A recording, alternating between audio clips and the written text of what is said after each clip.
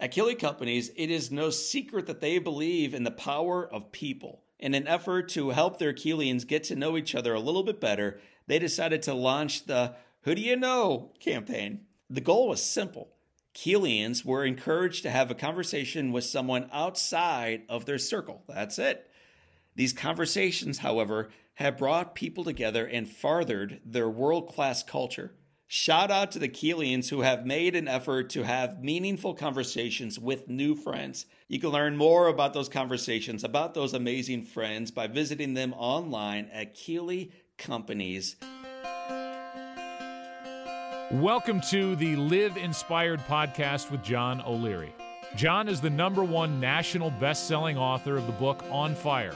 He's a world-class inspirational speaker, and he's the host of the Live Inspired podcast.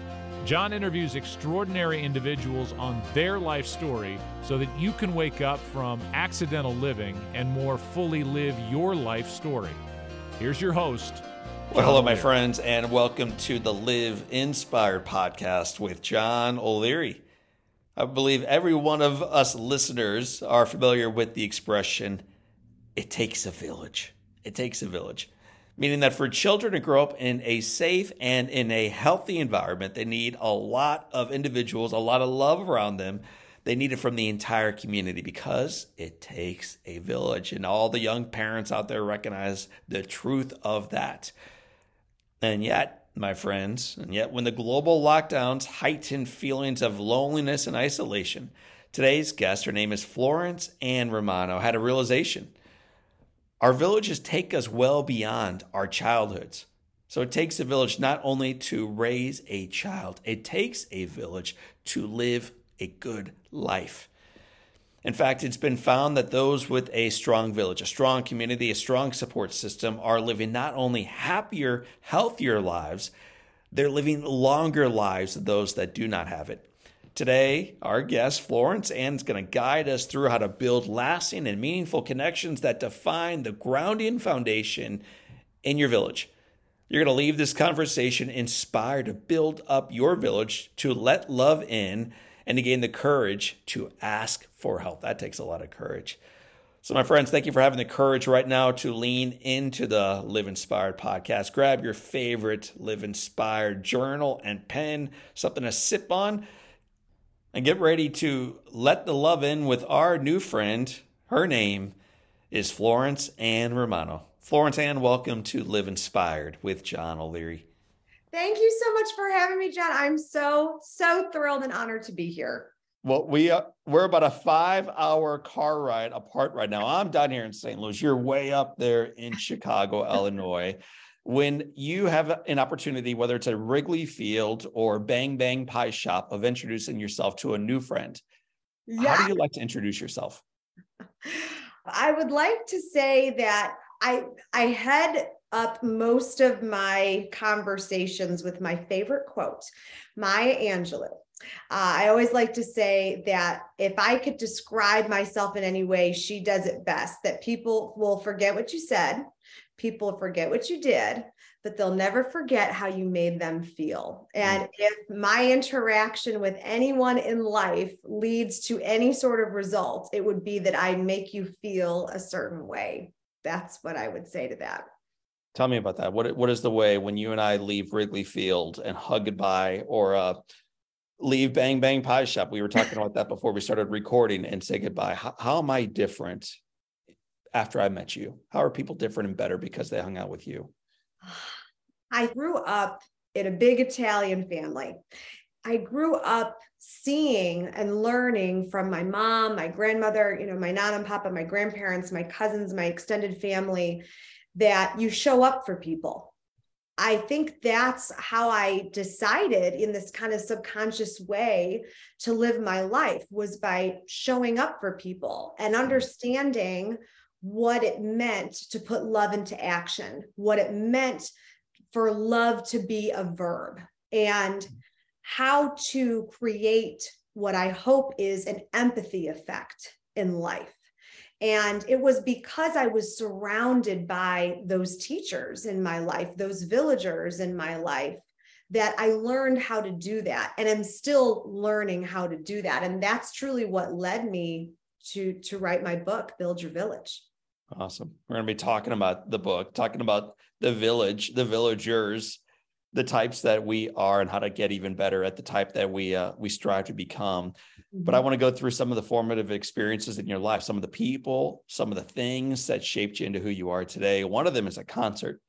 I've seen several different places in your own writing that your first real concert, go ahead, drum roll, please. Celine Dion. Talk about the Celine Dion concert. My cousin took me and my younger sister, and I remember thinking, oh, we've never been cooler. This is the moment, we are ready to go. I've arrived. And I remember being a little girl and I'm the oldest of four.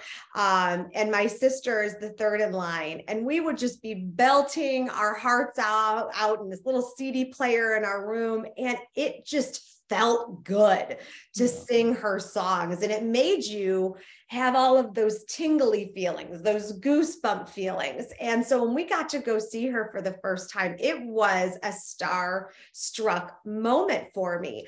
And then being in that arena and watching that power, that emotional power come out of Celine Dion like that, I remember thinking, gosh, in life, kind of everything needs to happen to music. Doesn't that need to be the underscore of everything? So you have those goosebump feelings and, just that aha moment of like, oh, that's what it's supposed to feel like.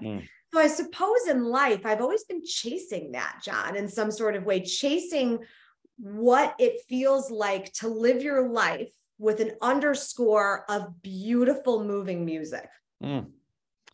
Let's talk about some of the composers in your life who helped orchestrate that music with you as a little one.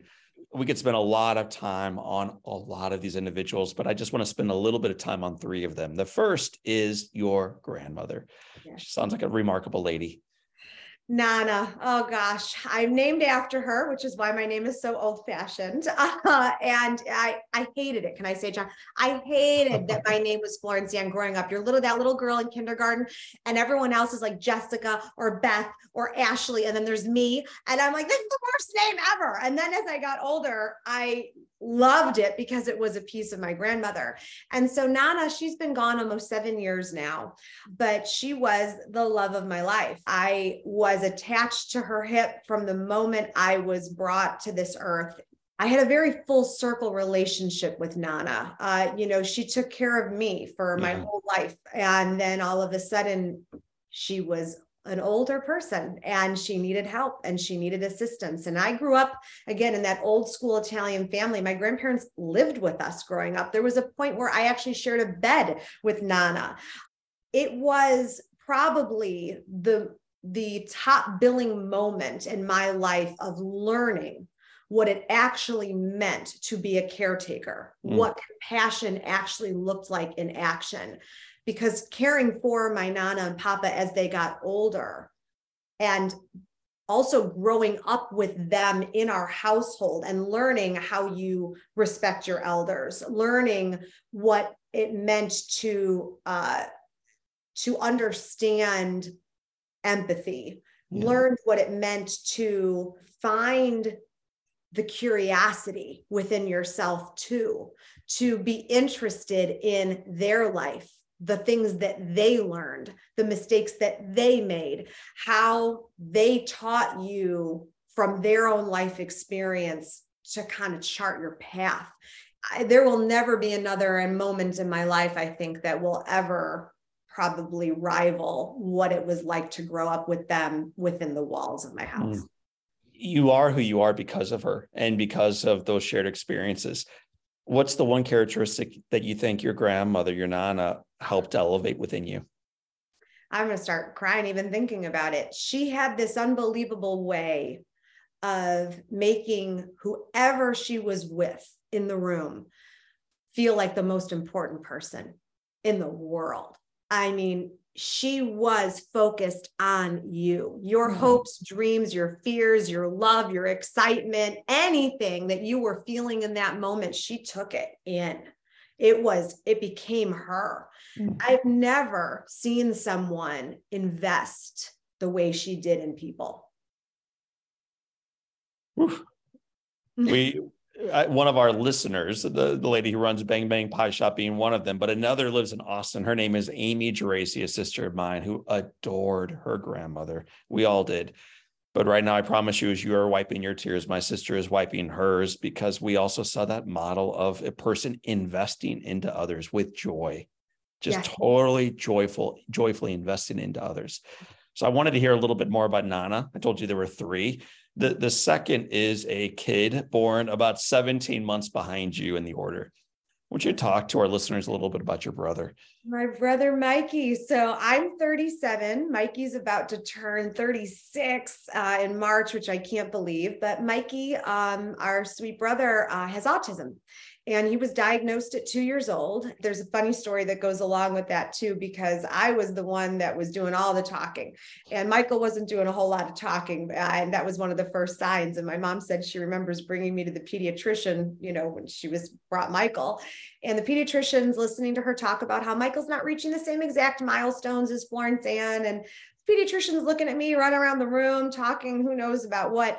And the pediatrician says, well, you say Michael's not really talking, but Mrs. Romano, does he have a chance to talk with her as a sister? So we always joke about that. But, Michael, as we grew up, and we call him, our Mikey, our sweet king, as we always say, that's when I really saw Village Rally, was when I was younger, seeing how my mom, who is truly an angel, how she took that diagnosis and it empowered her, John. Mom, how her spine became so tough and fierce in that moment. I don't like to take my life for granted, and the things that I get to do and the people I get to meet, and just how I get to live this neurotypical life that I do. Because Michael's world is so different than mine. When you have a special needs brother or a special needs siblings in any way, how it shapes the way that you view the world. And I'll say it in two ways. I see the world and see it as absolutely beautiful, and the people in the world are beautiful, and there is a human nature attached to people that is spectacular, the humanity in them. And then there's the other side of it where humanity isn't so beautiful. I've seen both those worlds, and I will always see both those worlds because Michael allows me access to it. I mean, we're changed by the folks that we do life in proximity with. Mm-hmm. And so you're Nana, and then Mikey. Mm-hmm. And, I danced between dad and mom on the third leader who guided you forward so successfully into life. There's a beautiful picture online of your dad. You're wearing like a doctor's stethoscope, and it's just this sweet picture, and you are so lit up. It's a beautiful 5 years old or whatever you were, and he's smiling broadly and just joyful. But I do want to focus on your mom. You whispered her, and I want you to roar about her right now. You talked about how this movement, this diagnosis stiffened her spine. That's a cool expression. Many times when we get a diagnosis, we didn't ask for, we didn't pray for. That wasn't what we were expecting for our lives. It stiffens our spine toward negativity, and we become a little bit more calloused. Mm-hmm. My read on your mom is it stiffened her more faithfully and more openly and more boldly. Would you talk about your mom's spine and her heart and her life as you saw her lead your brothers and your sisters forward in life? My mom, like I said, is an angel. She really, truly is. But what I think I look at my mom and really am marveled by is that she accepts so much on faith and hard work and determination and perseverance. And I know where she learns all this from. It's from my Nana and Papa. Those were two people that accepted what was in front of them, and they made it something beautiful most of the time, even if what was given to them was the opposite. Yeah. But my mom, she had to be Mikey's advocate. she had to be the one that went out there and figured out, what do I give this boy? Because let's remember, back in the 80s, autism wasn't what it was today. People didn't really know what that meant, the world that Michael was going to live in, how that was going to look, how they were going to provide financially, what was life going to look like when they were no longer here, what was the burden that was going to be put on their other children to care for him. That is an enormous obligation that is given to you in that moment. And my mom went to work, any therapy, anywhere in the world. She was on that plane, taking me in tow with her, any sort of therapy she could find, whether it was music, the right kind of speech therapist, anything she could find, and to educate herself to give him the best life she could. She did. I look at her today and I think to myself, you are everything. And I said this about my grandmother too, and I'm going to say it about her. And she thinks she doesn't deserve it, but I'm going to say it for her benefit right here. My mother is everything that can't be taught, but must be learned in life.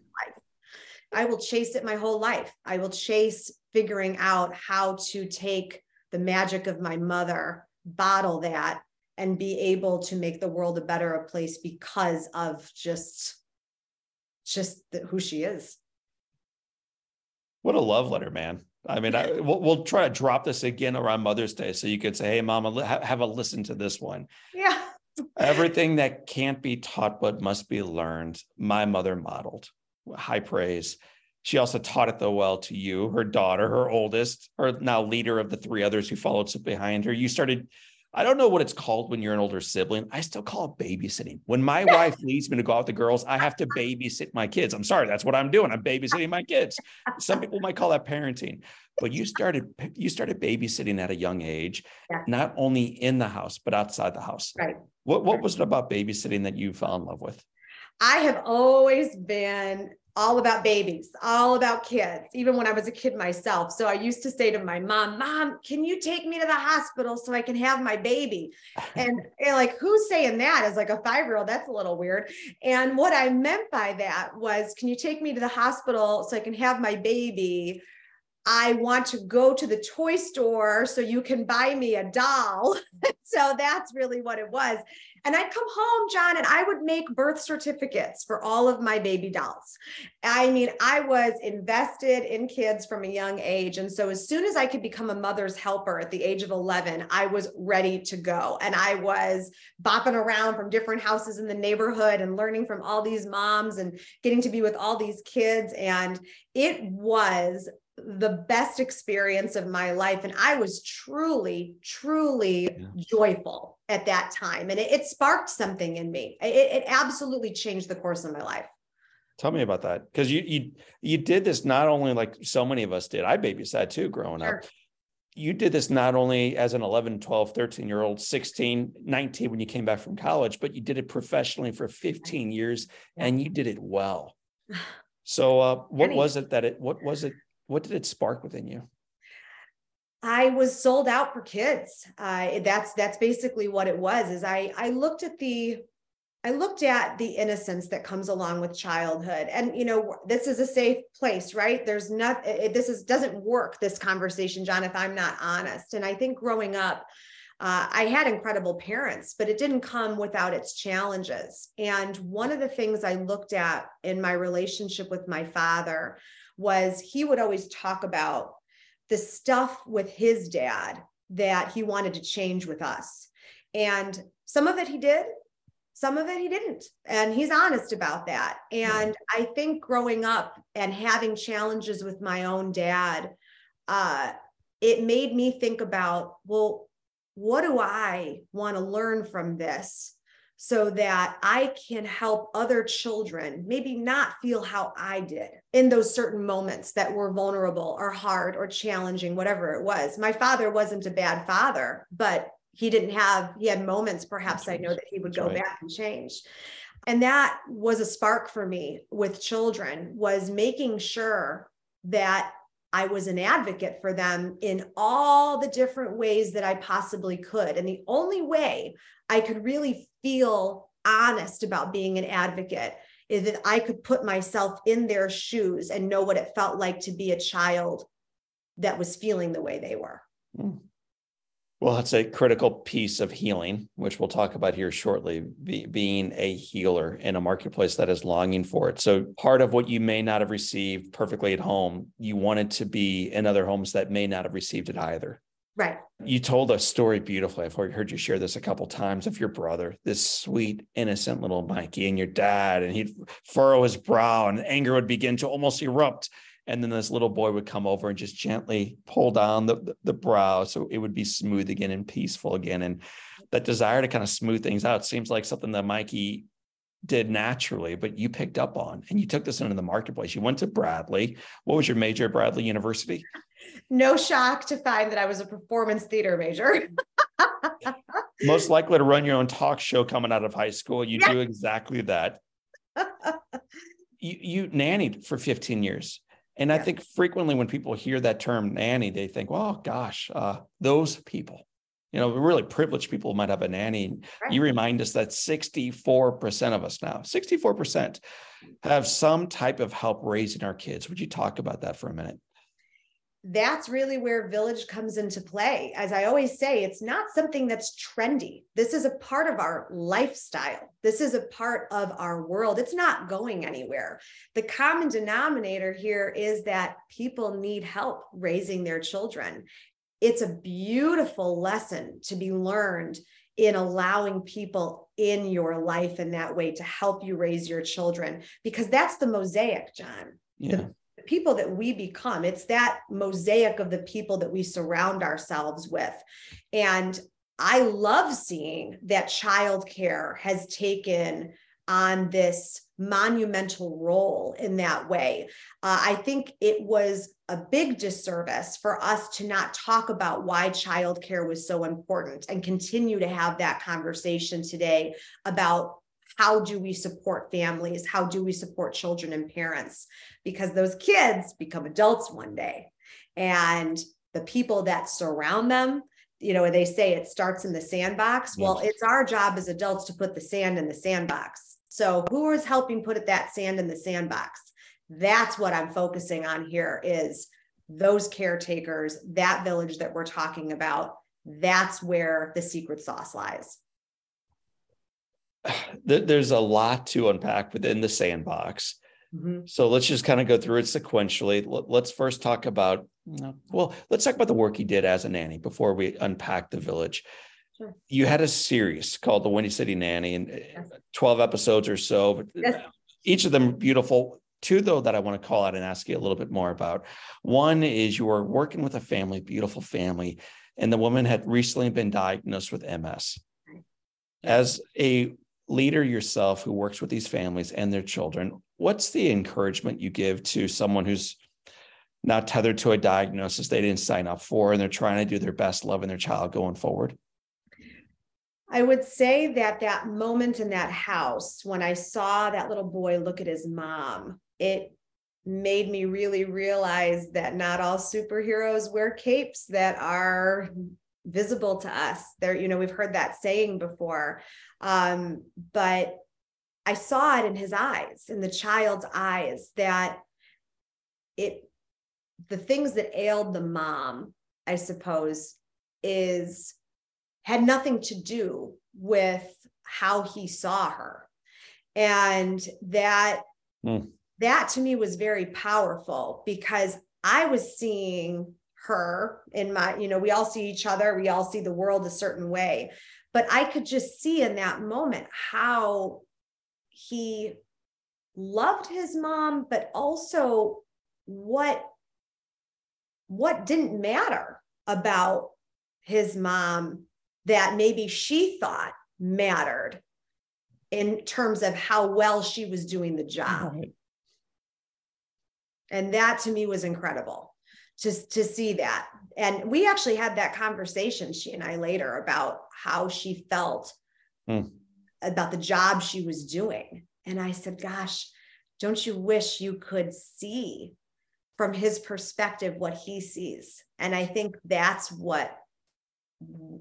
a gift. I think that, oh gosh, could we do that? Could we give that to parents somehow? I don't know that we ever will be able to let them see how children actually see them. So different than what we think they see. Yeah, purely. and without the cataracts, and with an open mind and open heart. I remember as a young parent myself, I have 4 now, but when I only had 2 and one of them was 3, I also was worried about how they saw me. I'm physically different than the vast majority of other dads out there. And I'm on a conference call, taking notes, eating a peanut butter and jelly sandwich all at the same time. And I'm balancing the sandwich on my knuckles like this, Florence Ann. So man, I'm stepping into this thing, chewing into the sandwich on a call. And then I look down at my little Jack, who is 3 years old. He's at the little white table every family has, that little white chairs. And he's looking up at his dad on the call, and he's got the sandwich balanced on his knuckles, and he's eating it just like his dad is teaching him. So our kids, I think see us in a perfect, unfiltered lens.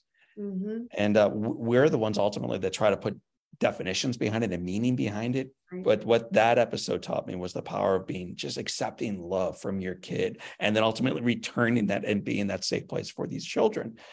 Great episode, but it was also equally sought after the next episode, where you worked with a father who had recently lost his wife. Yes. And so this young dad is trying to now raise a family without someone who said the words "I do." So would you talk about that episode and what you remember about the advice you gave him?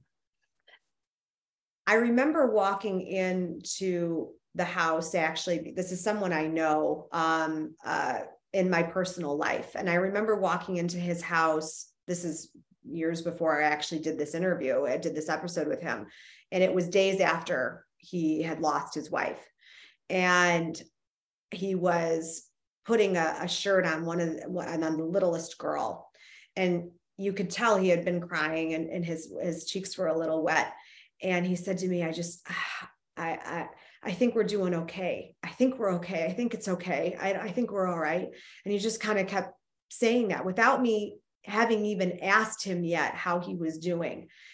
And my heart hit the floor. I'm not even getting teared up thinking about it now, because I remember watching that moment thinking, your whole life just fell apart. Your whole life has completely changed. These little girls are so little, and I could tell he was so worried about, yes, their transition, but also would they even remember her? Would they even remember their mother? And we had many conversations after that about the transition after he lost his wife. But when we ended up taping that episode, a few years later, when they had gone through their transition, the girls were sitting with me at one point while we were getting things set up and the camera set up, and he was sitting with me too. And they said to me, without me saying anything that prompted it, "We're so happy. We're happy. We're happy. Dad makes us so happy. We have a happy house." He kept saying that. And I looked at Andy and I said to him, if you ever doubt anything about what you've done from the moment you lost her to now, you need to remember this moment. This needs to live in your heart, branded on your heart. You need to feel it, smell it, taste it forever, because this is the proof that you did it, that you survived it. And you don't even have to ask how. All you need to say is that I am thankful that I reached this moment. It's so touching. And I think all of our listeners have had dear ones struggle with profound loss. And so we hear the emotion in your voice, but we also feel it in our own experiences. And one of the quotes that I've heard you say several times, I've read it in your book, so I'm going to read it aloud to everybody right now, and then have you explain it to us, is this: I believe people want to ask for help, but they just don't know how to ask. So tell me, first of all, why you believe people want to ask for help. And then maybe even more importantly, why do you believe we just don't know how to ask? Because I'm that person. John, that thought asking for help was that sign of weakness. That for a long time, I didn't really want people to see the nooks and crannies, the cracks and craters, the flaws. And as I got older and started making more and more relationships in my life and meeting more of my inner circle, I started realizing that the more I let them in, the more I was honest with them about the experiences in my life or the imperfect moments or the struggles I was having, the more I got comfortable with being uncomfortable, it freed something in me. And I realized that if I feel this way, gosh, I can't be alone in this. We don't ever want to think we're the only one that feels this. We're like, this isn't just happening to me, right? This is happening to other people too. And I did start to find out that other people did feel that way. And gosh, that was a relief, first of all. And after I realized that, I started paying attention to how I felt when a feeling would bubble up that I didn't necessarily know what to do with. And then how I felt after I kind of acknowledged that feeling, diagnosed that feeling, and then decided what I needed to do in order to feel better or heal or move forward or fix it or find the solution, whatever it was. And oftentimes I was talking that out with someone. Right. And then I would think about, okay, this is how I felt before, and this is how I feel on the other side of it after taking those steps. And usually the common denominator was that I was being honest with somebody about it. And I was asking someone not to fix it for me, but to walk next to me through it, not around it, through it with me. And that made a big difference about asking for help. And I realized that I'm never going to be perfect at it. There are going to be times where I will kick and scream and not ask for it because I just can't do it that day. But more often than not, it is an exercise. It is a practice, just like gratitude, for me every day to get comfortable with asking for that help. So you're getting more comfortable with that ask, and with the benefit of doing so. Seems to me, though, like the rest of us are moving farther and farther away from it. And this is to our own detriment. Yeah. We're more socially connected than we've ever been. We have the freedom of traveling just about anywhere we want to go relatively quickly and safely. Right. We can pick up the phone and make a call. We're busier than we've ever been.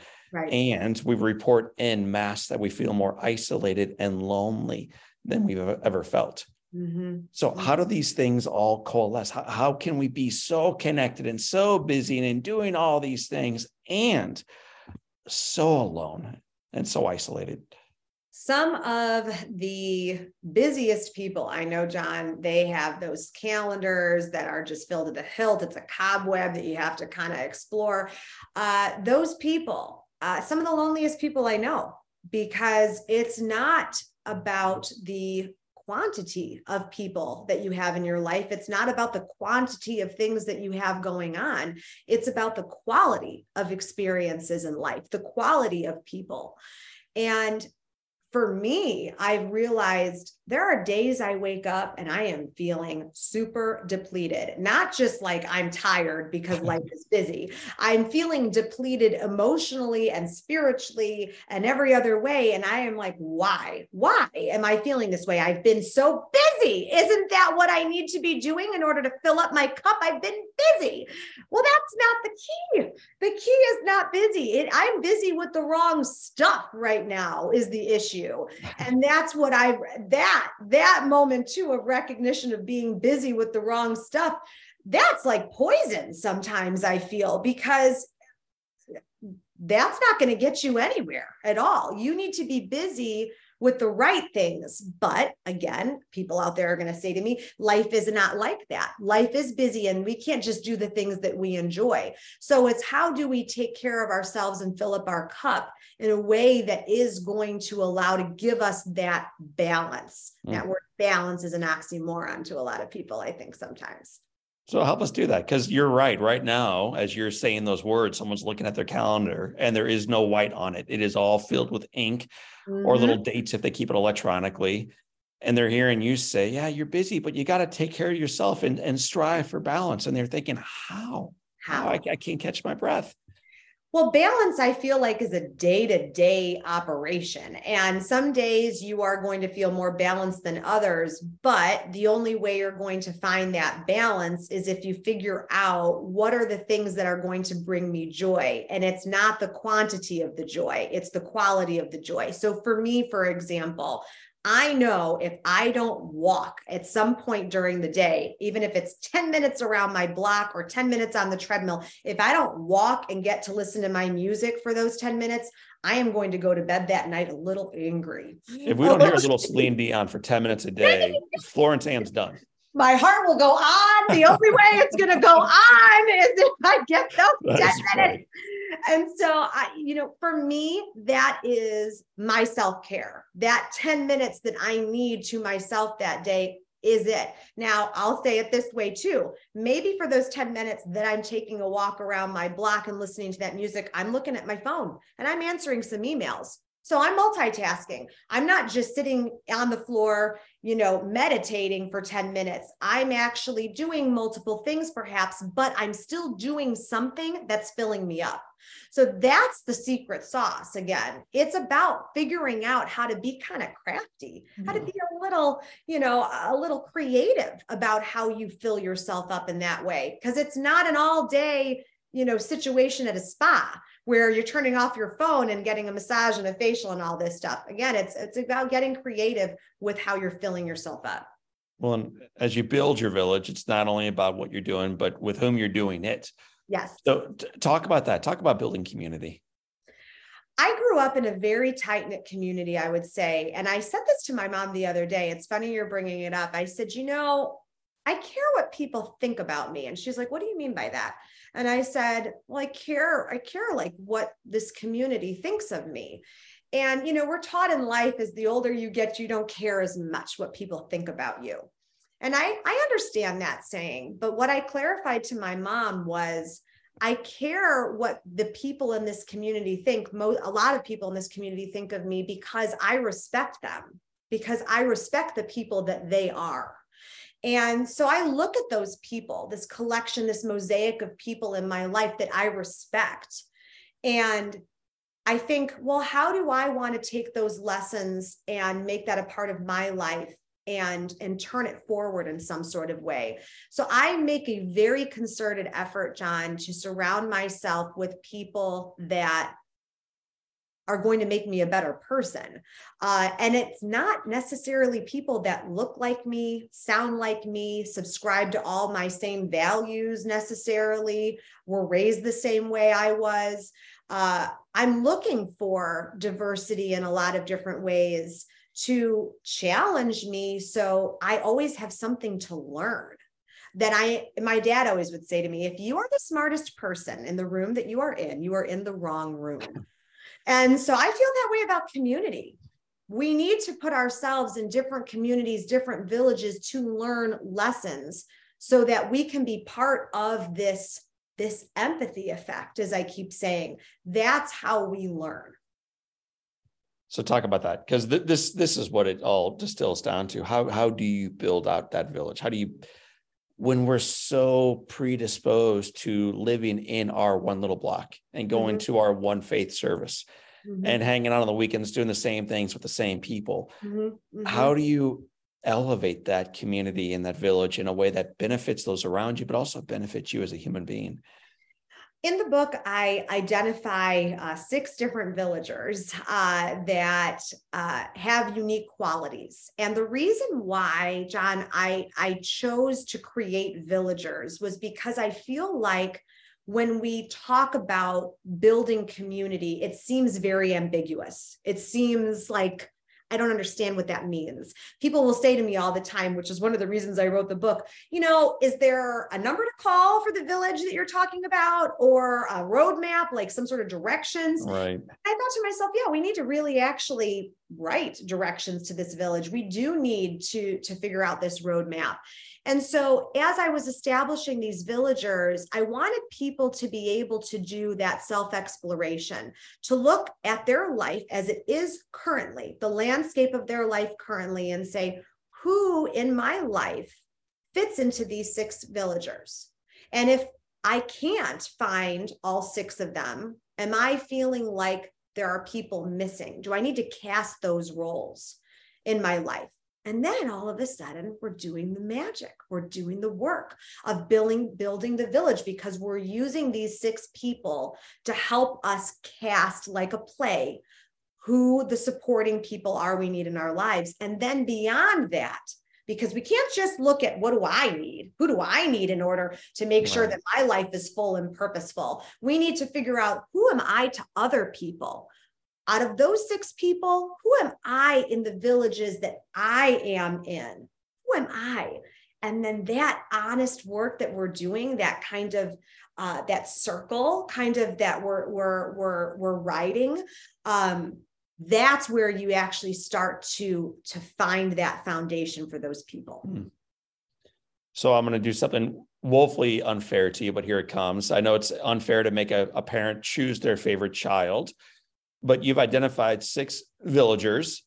Yes. And of the 6, not which one do you model most brilliantly, or do you wish your spouse might model most brilliantly, or a child might model, but as you look at society and how fractured we are and how divisive things are and how quick we are to anger, is there one trait, one villager that you wish would rise and really begin casting even a longer shadow? That is a hard question, John. Like you said, you don't like to pick one, but I'm going to go with healer.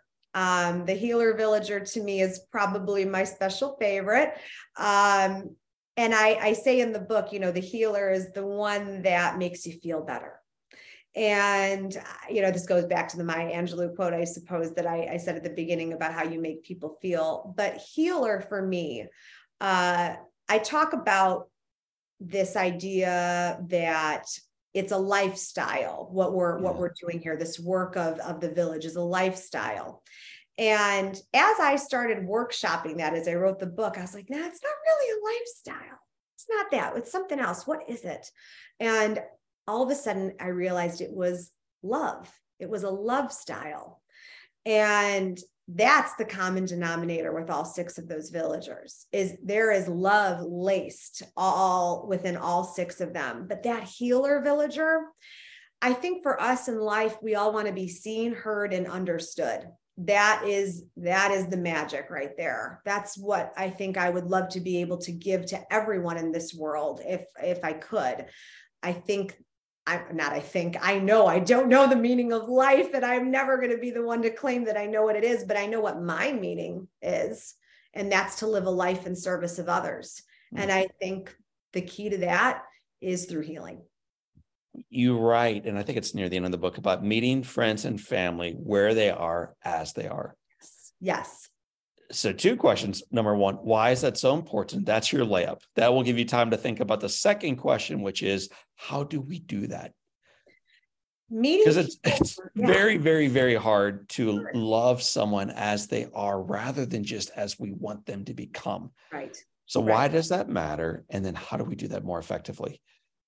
This goes back to the idea of showing up for people. Meeting someone where they are instead of where you want them to be necessarily, that is a living, breathing organism. This is us giving people grace, John, in life.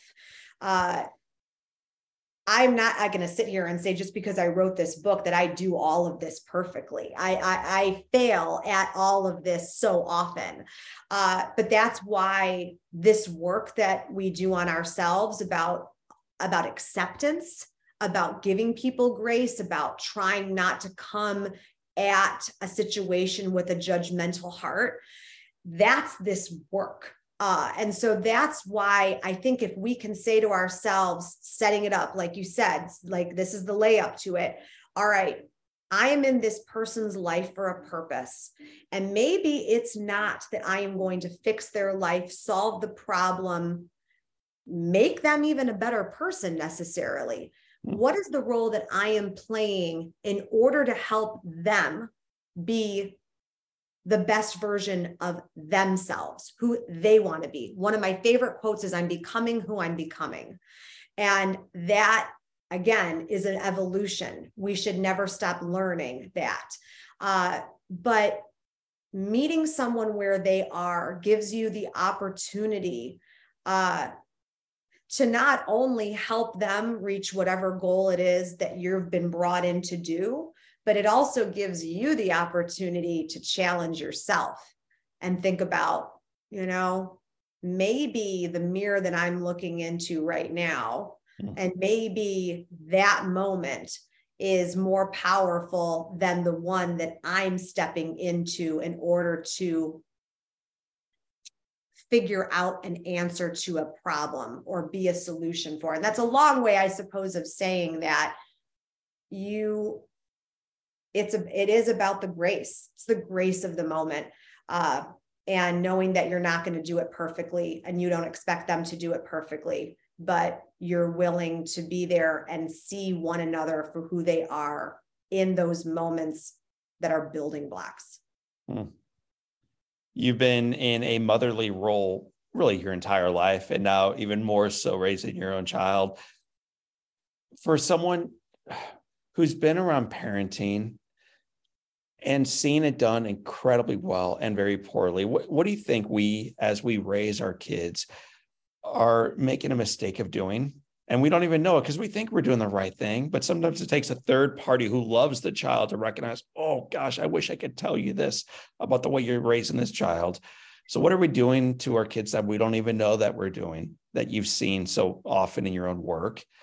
Yeah. And then secondly, for someone who's seen it done so well, so frequently, what can we do to make sure that we do it even better going forward as parents or grandparents or just people who love little ones in our lives? I look forward to the day, John, that I actually become a mom. That hasn't happened yet for me. And I can't wait. I really can't. I can't wait to maybe play that role one day. I always say that mothering is a verb, that people mother in a lot of different ways. And I feel like I've been blessed to mother in a lot of different ways up until this moment in my life. But one thing that I learned as a nanny, taking care of so many different children and seeing so much, because the nannies tends to see things that the parents don't sometimes. Yes. One lesson, and I do talk about this in the book too, was a little girl that was struggling with the intensity in which she felt she needed to perform in school. And she was crumbling under that pressure. And one particular night I was there when she crumbled, and I laid with her on the floor while she just let her heart fully just flow. And I realized that her parents had never seen this from her. They did not witness this moment, but I had been given a gift. And now here I was having to make a big decision. I had to keep her trust, the words that she shared with me, her feelings, but also be able to go to her parents and say, I'm seeing something that we need to work on together. And I did end up going to them and saying, this is a moment I had with her, and how can we support her? Not attacking, because it wasn't the parents' fault. It was something they didn't realize was going on, and I wanted to help be part of that solution. And so I do believe that sometimes we need to look to the village as parents and ask the people that are part of our children's lives to be honest with us when they feel something or see something or hear something, because they're not doing us any favors by keeping it a secret. If there's something that we need to tend to, and sometimes our village sees it more clearly than we do. Beautiful. And I know the story you're referencing, and I think you may have saved that little girl's life. So it's a big deal. I mean, the work you do matters. So we're going to take a deep breath right now, and we're going to shift gears from your mighty work into our work collectively called the Live Inspired 7 Questions. These are 7 questions, Florence, and that we ask all of our guests, all of the authors we've had on the show. So buckle up, get ready for the ride. Question number 1, what's been the most influential or most impactful book you've ever read? The Bible. What's one positive characteristic or one trait that you possessed as a little girl that you wish you exhibited as brilliantly today? I wish I was more fearless. Really? I wasn't as edited, probably, which that scares me, thinking that I was more edited.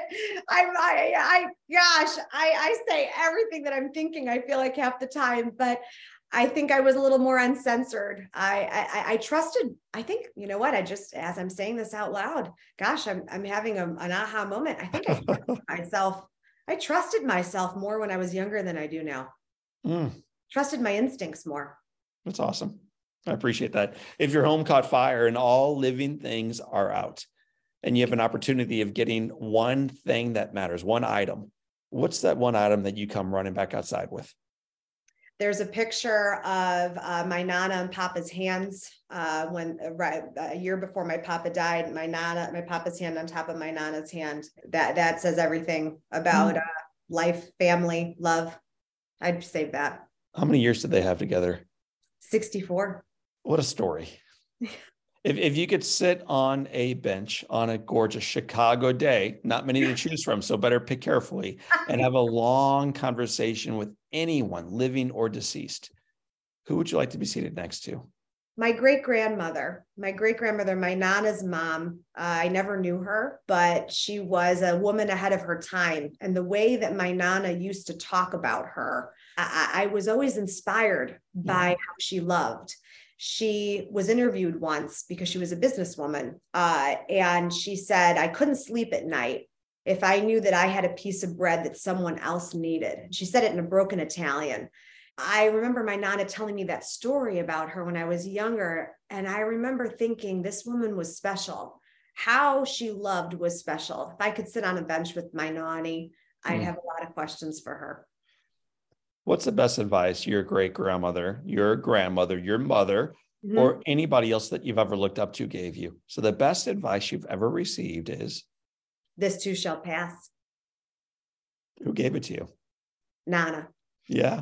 She said it, my whole life, my whole childhood, she would say, this too shall pass. And she was right. Anything that I've ever survived in my life, as painful as it may have seemed at the time, it always does pass. Even if it passes as painfully as a kidney stone, it passes. You know, it's funny. I've never heard that on the show before. We've done 600 episodes or so. It's only been shared one time, and it was shared by me. This too shall pass. When my mother on the 500th episode asked me, John, what's the best advice you've ever received? And it was, this too shall pass. And she said, who gave it to you? And I said, Mom, it was you. You taught it to me. So I love the advice, and I love the ladies in our life who taught it to us. What advice would you give yourself at age 20? If you could go back in time and whisper some encouragement or wisdom to yourself at Bradley University, what would you say?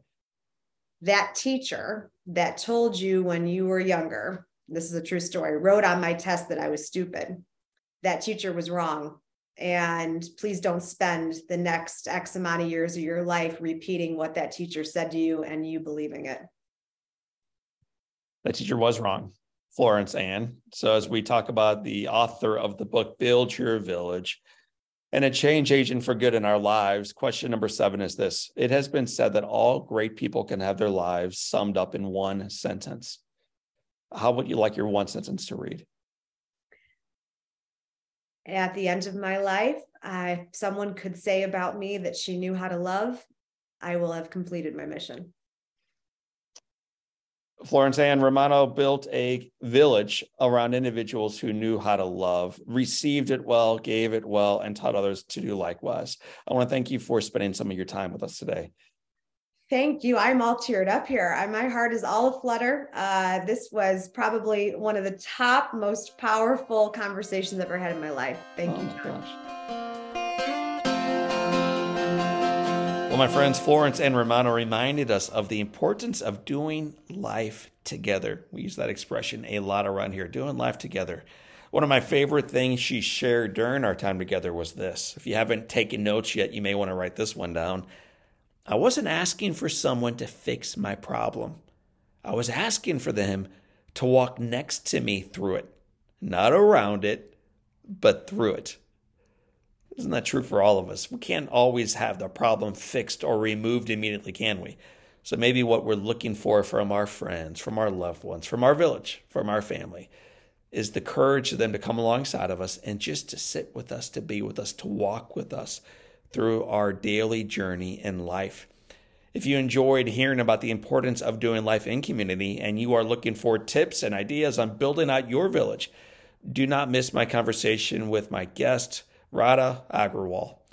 Radha shared her life-changing strategies, her tips, and her tricks to making friends. It will light a fire within you, and it will give you a sense of greater belonging in society. You're going to love it. Check it out with Radha, episode 98. Or let your fingers do the walk and join me online right now at johnolearyinspires.com/podcast. And we'll have a link for that episode right there. My friends, I want to thank you for being part of our village. I want to thank you for believing like I do that the foundation here is firm. The headwinds may be real, but the best is yet to come, and you belong. Your life is a gift, and the best is yet to come. So for this time, and until next time, my name is John O'Leary, and today is your day. What a gift. Celebrate it and live inspired.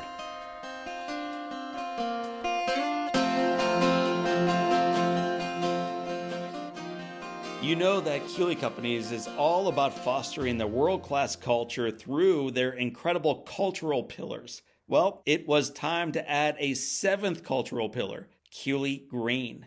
Guided by the mission to raise the sustainability standards by which they design, build, operate, and live, Keeley Green is dedicated to using a holistic approach to leave a positive impact on our environment, create a future that is sustainable for generations to come. In the words of Rusty Keeley, we are just getting started. You can learn more about that just getting started mentality and all the work they do by visiting my friends at Keeley Companies online at KeeleyCompanies.com.